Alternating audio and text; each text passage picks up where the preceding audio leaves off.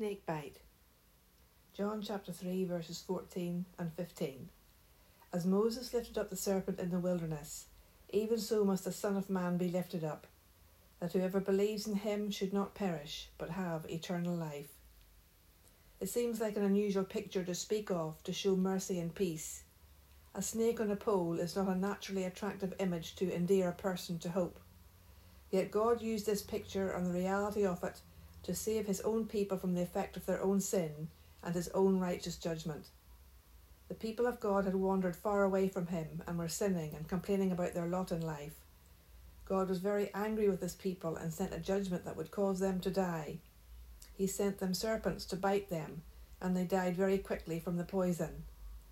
This seems like a harsh judgment, but it was to teach them the seriousness of sin and the outcome of sin in the life of a person. Ezekiel chapter 18 verse 20, the soul who sins, he shall die. The son shall not bear the iniquity of the father, neither shall the father bear the iniquity of the son. The righteousness of the righteous shall be on him, and the wickedness of the wicked shall be on him.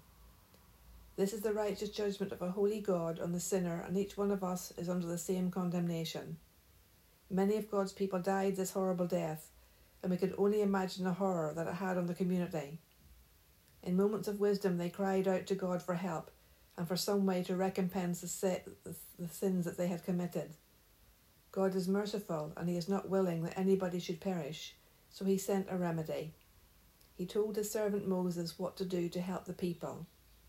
Numbers chapter 21 verses 7 to 9.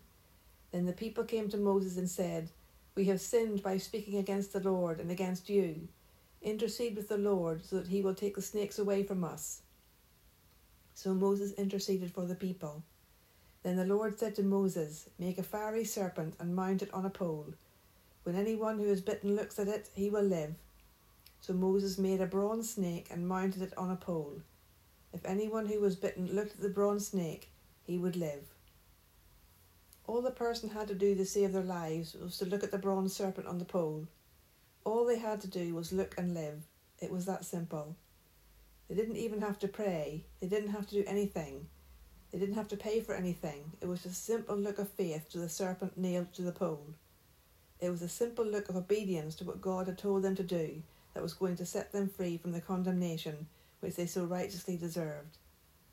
Anyone who was bitten by the snake looked to the bronze snake was instantly made whole and cured from the poisonous snake bite. They saved their lives through a simple look of faith. The serpent on the pole was set up as a spectacle and placed where everyone could see it. It was a replica of the one thing that was killing the people. The remedy became the sacrifice for the sins of the people. John chapter 3 verses 14 and 15. As Moses lifted up the serpent in the wilderness, even so must the Son of Man be lifted up, that whoever believes in him should not perish, but have eternal life. I'm sure you can see the analogies already. The Lord Jesus became sin for us. He bore away the punishment for sin so that we might never have to suffer. He was lifted up on a cruel cross and made a public humiliation so that we could look to him and live. 2 Corinthians chapter 5 verse 21. For him who knew no sin, he was made sin on our behalf, so that in him we might become the righteousness of God. We need this remedy, for without him we will die in our sins. We will perish before a holy God. Sin is so serious. We do not understand because we are so deep-dyed sinners. We think we are okay. We think the things that we do are okay, and we soft-pedal our sins. But God is not like us. He is holy, and he knows what sin is doing in our lives.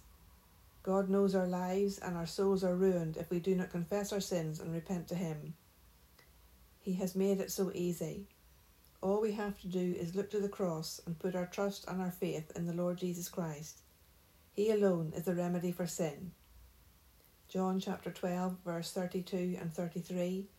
And I, when I am lifted up from the earth, will draw all people to myself. He said this to show what kind of death he was going to die. The Son of Man is already lifted up. We see him in the Holy Scriptures with the eyes of faith, and all who believe are saved and have eternal life. We don't have to perish. We can have an amazing quality of life forever in peace and love with God. all for a look of faith. The love of Christ for us is amazing. He has made it so easy. He has taken the guilt and the pain all on himself, and he calls us to look and live. This Old Testament picture was a foretaste for the people of God of the reality of the cross of Christ. They knew the Messiah was coming and he would bring the healing for the nations. We are those nations, and God calls us to come and be healed spiritually of our moral disease of sin, which will surely kill us forever. We will perish in our sins if we do not look to Jesus Christ and find the only remedy for our souls. Will we be wise or foolish? Will we look or look away? Will we believe or keep our unbelief in our hearts? It is a viper that will bite us to death and poison our souls. Only the healing balm of the Lord Jesus Christ can cleanse us from its sinful power and make us alive to God.